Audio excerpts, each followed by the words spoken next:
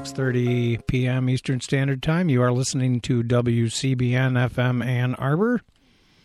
We're up with Gray Matters, the weekly news and media talk show. My name is Dick Whaley. Wonderful jazz that we've been hearing all afternoon. And I'm Jim Dwyer on this lovely Labor Day early evening. Yeah, perfect weather. Man, do I feel like an American today.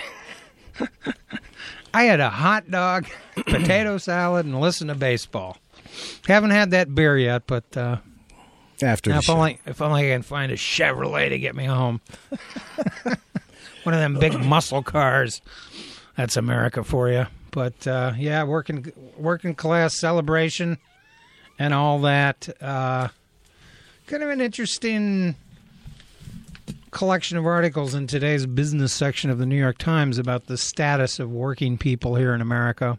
I'm not really going to refer to it, but interesting to note that state and local governments are having problems. Of course, the aging of America is creating healthcare issues, home healthcare issues, and how this is disproportionately put onto women who have to frequently withdraw from the workforce and that sort of thing.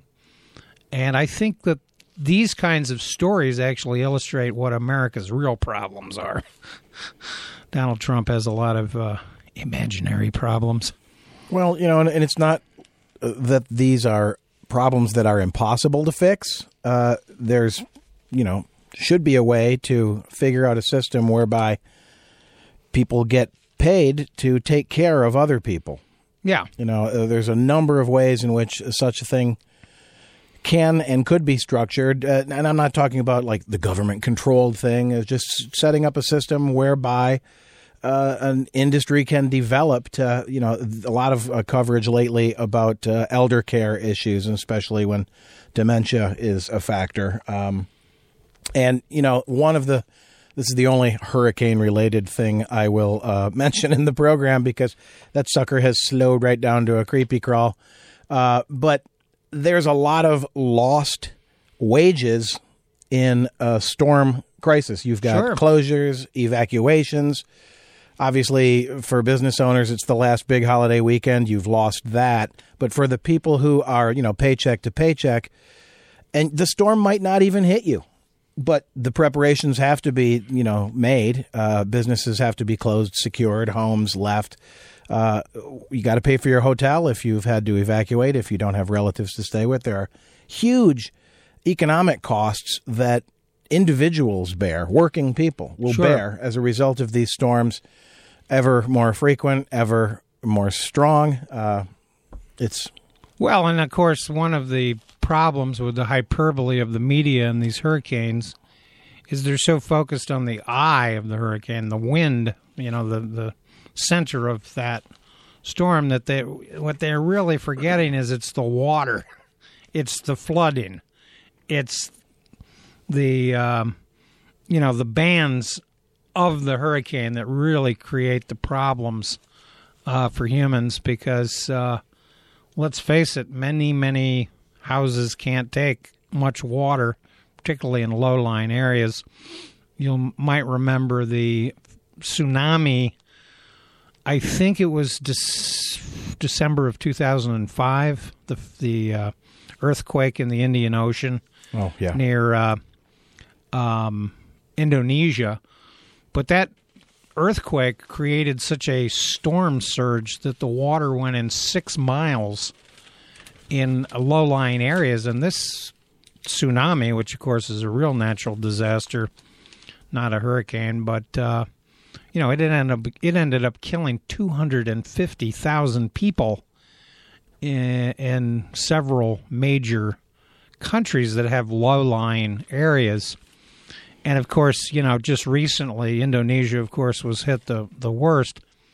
But it's interesting that they've been reporting that Jakarta, the capital of Indonesia, in a very densely populated city, 30 million people roughly, is sinking so badly that they're moving the capital.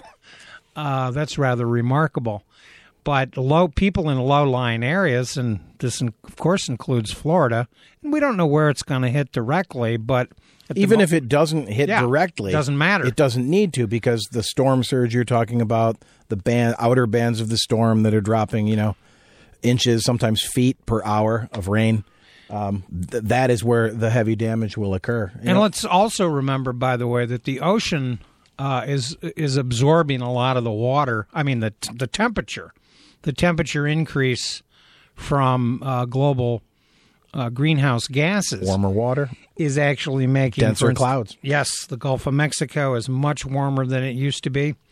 And this is how these storms are picking up extra moisture as they flow on their path that, of course, can be unpredictable. Computer models only work so well, but quite clearly parts of Florida are going to get heavy flooding, period. It doesn't matter where that eye hits. Yes, it may go parallel to the coast. We don't really know. But this is just one more, palpable example. You'll remember, of course, that the Houston hurricane 2 years ago that caused $150 billion of damage was essentially a spinner that was kind of going along the Texas coast. And, of course, if you wonder why there are so many mythological stories about the Bermuda Triangle, look it up. It's in the Atlantic Ocean. 250 years ago, the sea looked calm that day.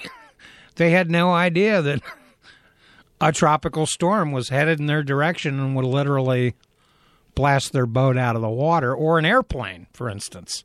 So even the kind of the conspiracy theories about the Bermuda Triangle and some magical creature down there, the lost city of Atlantis and all that. It's really science, folks. Science.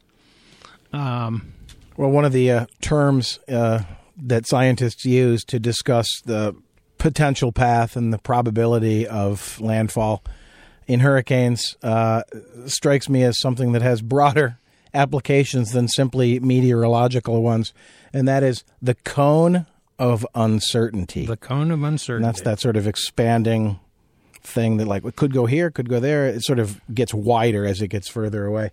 And it occurs to me that cone of uncertainty may be yet another euphemism for the current president of the United States. Well, he is. Wherever he goes, he is under a cone and in. He is a cone of uncertainty. Well, uncertainty in terms of his utterances and in terms of his conduct, his insults, the whole thing. It's really become quite boring. Indeed. The British have Boris Johnson. We have Bore-us Trump, Boreus.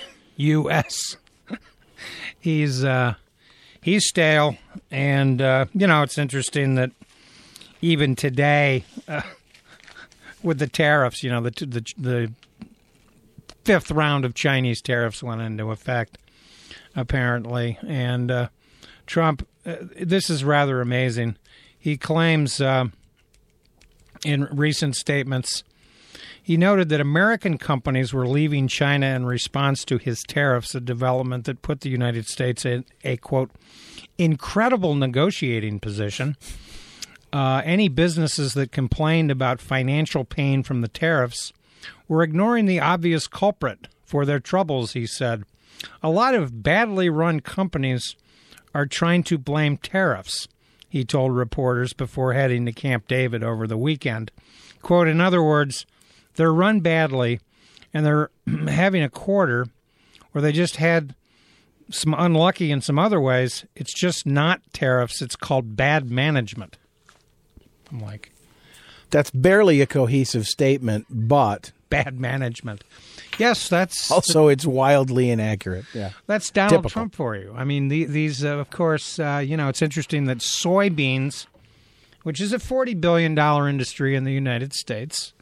including here in Michigan. And, in many places, our soybean farmers are now looking at their second year of uncertainty, except that there is one certainty, and that's that China now has a 33% tariff on American soybeans compared to 3% from those coming from Brazil or Argentina.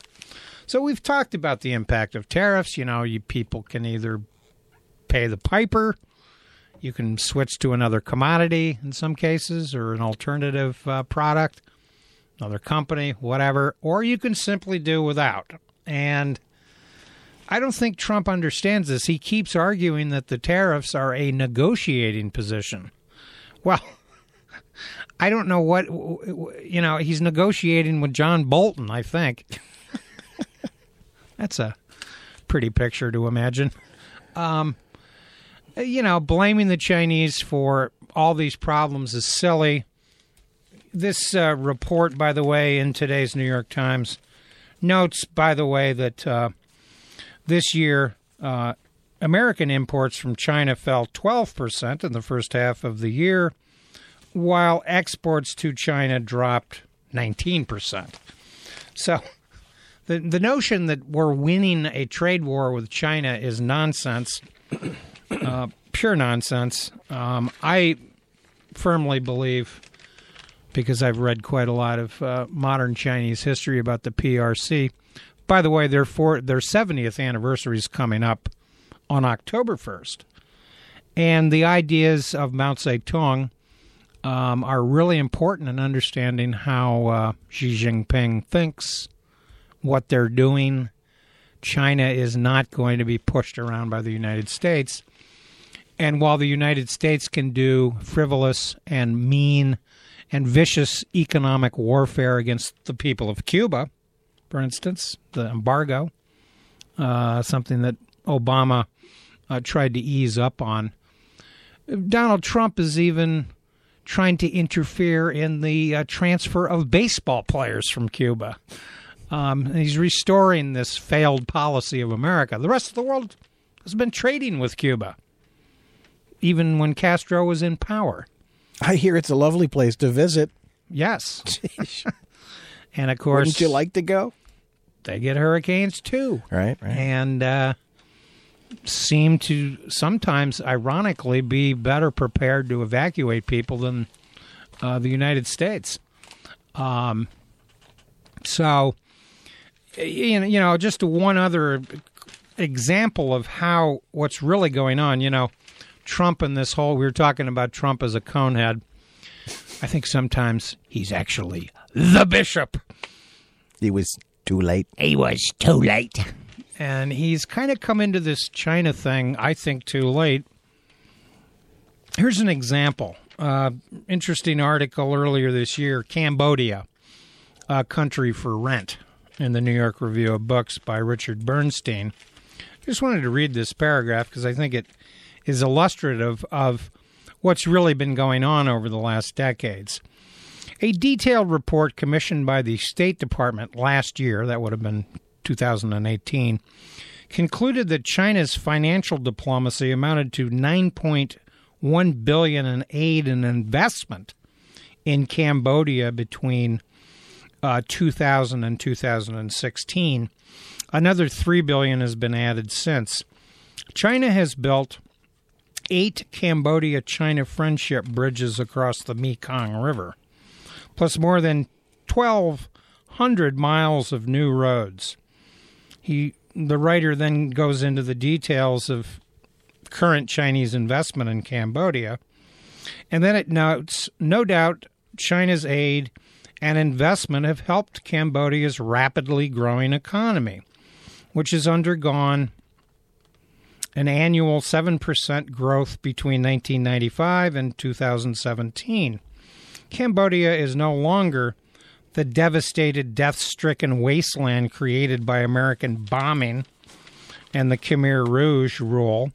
Phnom Penh is now... Thank you, Henry Kissinger. Yes, indeedy. And, you know, Nixon's secret war. Like other Southeast Asian capitals, a buzzing city choked with traffic and crowded with tourists, restaurants, etc., nightclubs.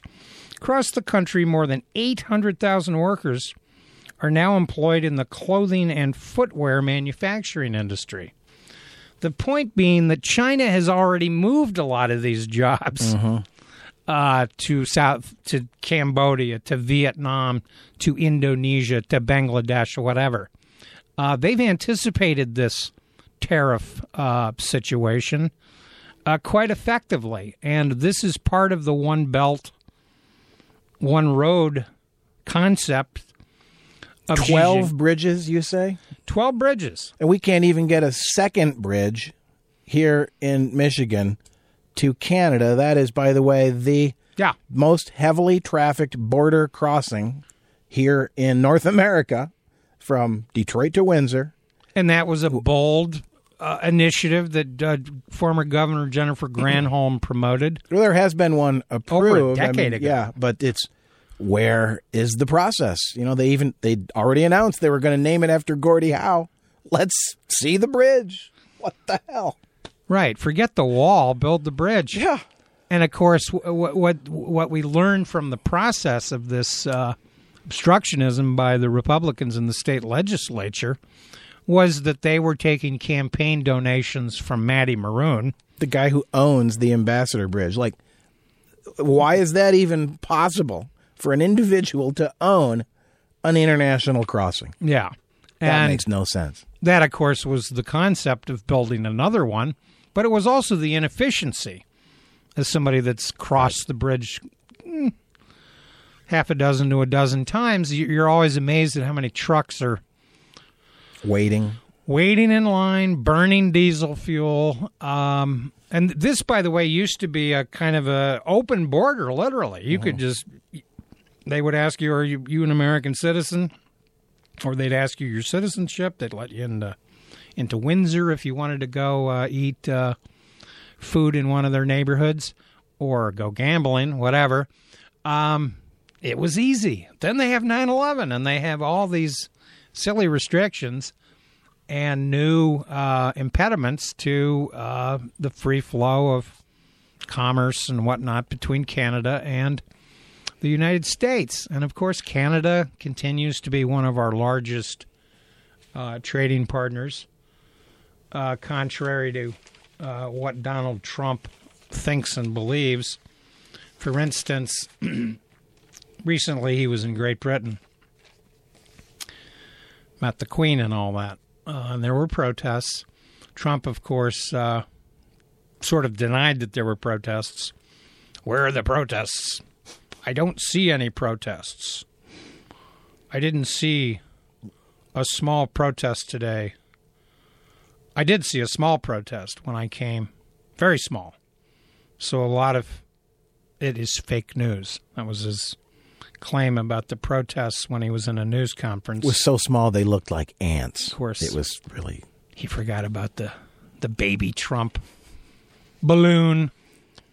And I'd like to think that haunts him when he closes his eyes, the image of that. The protests were smaller than the year before, which were estimated at 75,000, but in fact there were sizable protests at Buckingham Palace, Parliament Square, well, I think now etc. The British have shown perhaps they were saving their protest vigor for Boris. Yeah. Pretty sizable street protest there, and I suspect we've not seen the last of those. Yeah, well, it's going to get weird. That's another story in the continuing saga of Brexit. Charles the First, anyone? Seems to be a angry mobs. Endless debate. But here's Trump at a business table. They always talk about Trump. He's a great businessman. He's going to make America great because he's a businessman. He told the Business Roundtable in London, "We are your largest partner. You are our largest partner." The fact check by Linda Q. False. When it comes to international trade, the United States' top partners so far this year are Mexico, Canada, and China, with total trade amounting to $150 billion, $146 billion, and $132 billion. Britain ranked 7th at $33 billion. That's where they always rank. They're below South Korea, by the way. So the idea that Boris and Trump are going to come up with some trade deal to solve the economic consequences of Brexit for Great Britain strike me as silly. You know, may as well go visit the Minister of Silly Walks for that one.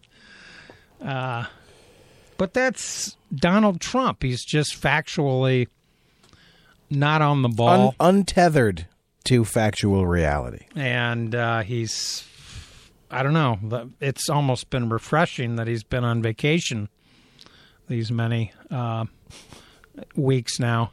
Funny that he canceled the trip to Poland. Ostensibly because of the storm. Yeah, wanted to monitor the storm. Didn't want to be seen to be out of the country. Well, Mike Pence got a trip to Poland out of the deal.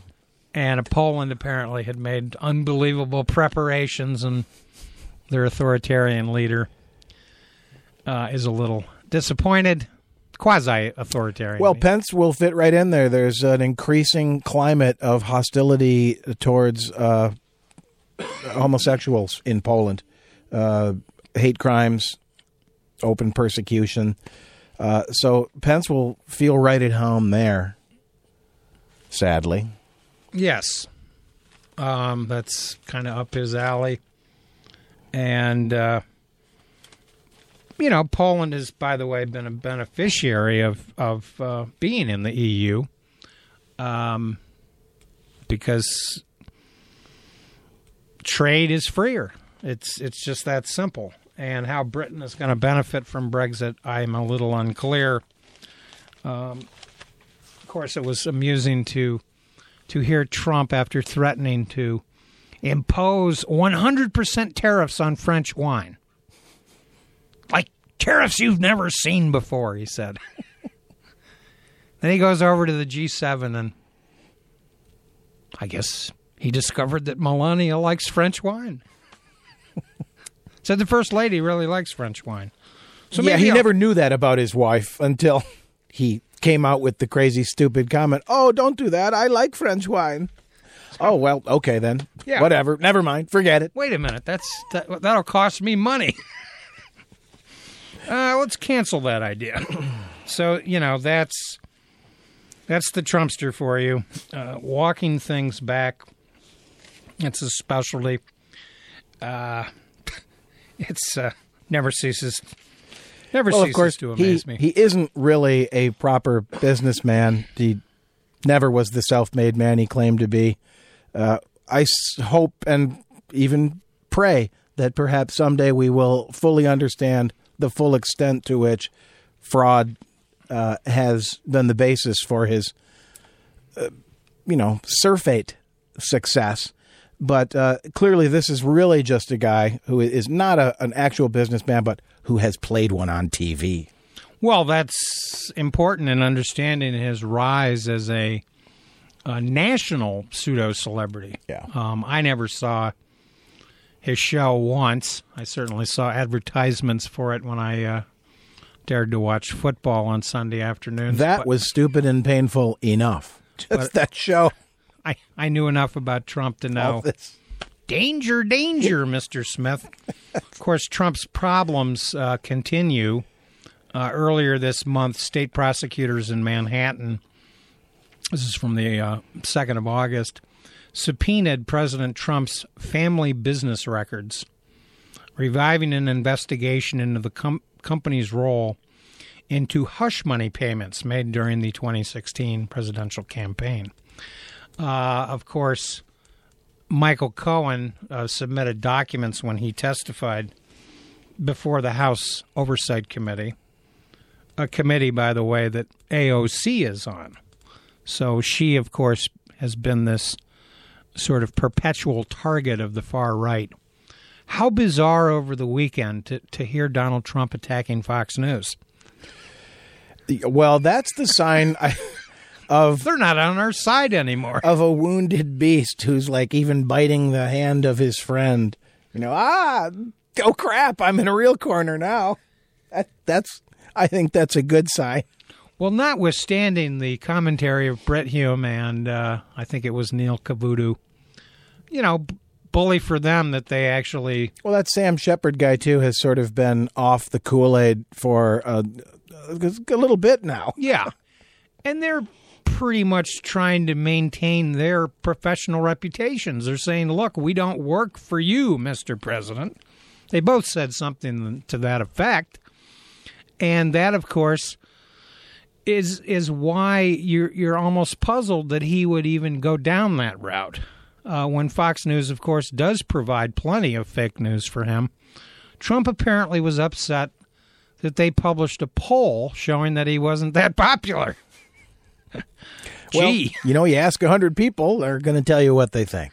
What's surprising about that? Was that the poll that showed him losing to any number of 5 potential different Democratic nominees? That can't be a happy poll for the Trumpster. No. And, of course, we know, alas, that the presidential election will come down to the Electoral College with unpredictable results. Obviously, several states are going to be razor-thin close.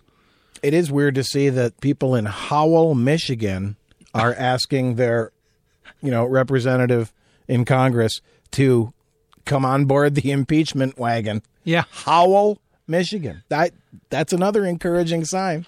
Well, right. And, of course, Howell has a notorious reputation for a variety of reasons. But when I saw that gathering of people, I kind of wondered if it was the Unitarian Bingo Club.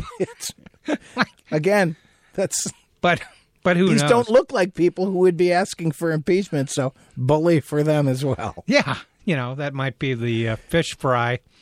And, of course, the representative in question, Ms. Slotkin, is, she basically stole a seat from Donald Trump's victory. What did he call it? A total victory. The midterms, right. The midterms, the day after the president in power suffered the worst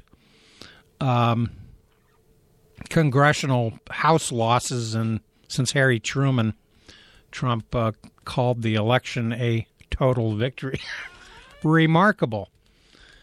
By the way, just one little minor thing from last week. I mentioned that Hong Kong has a area of 31 square miles. I read that in the World Almanac and said that it was roughly the size of Ann Arbor.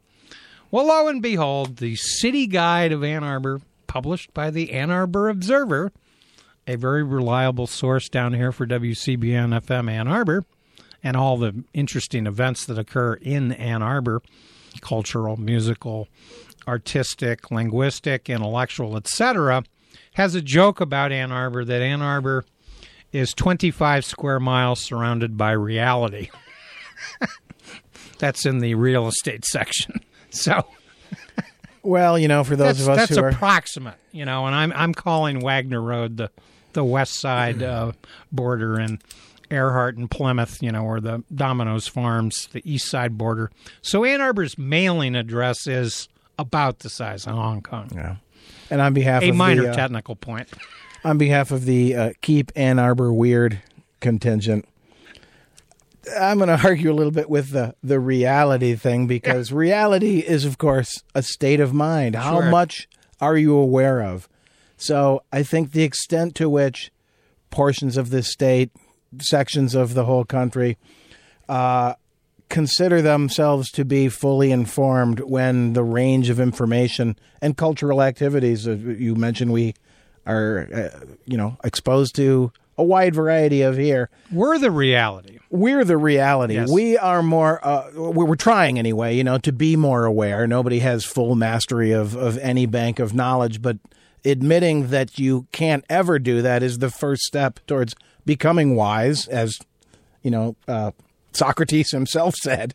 So the thirst for knowledge, for understanding and exploring things that are different, that's reality. And people who blissfully blunder down the cardboard tube of self-imposed ignorance, if that's reality, it's a pretty sad one. Well, indeed. And, of course, I think that Ann Arbor can be proud of the fact that in 2004, every single precinct in Ann Arbor voted for John Kerry, not George W. Bush. We, of course, have had some news lately that the Afghan war may be winding down, that there have been negotiations that may lead to a phased withdrawal That's one policy that I agree with. But the negotiating tactics of the Trump administration in omitting the Afghan government from the actual negotiations strikes me as very flawed. And just a couple of weeks ago, by the way, there was an absolutely horrific bombing of a wedding. Oh, a large wedding party. It was a large gathering. This was a Shiite wedding gathering, and the Taliban denied responsibility for the event, but I noticed that ISIL took credit for it, which is probably what happened. They, of course, have always been trying to rev up the Sunni-Shiite conflict in various countries. So Donald Trump's claim earlier this year that ISIL is exterminated, or whatever he said, is pretty ludicrous. They scattered around, and of course Afghanistan is a absolutely terrible situation that the United States never, ever should have gone into. That we've really been in Afghanistan for 40 years.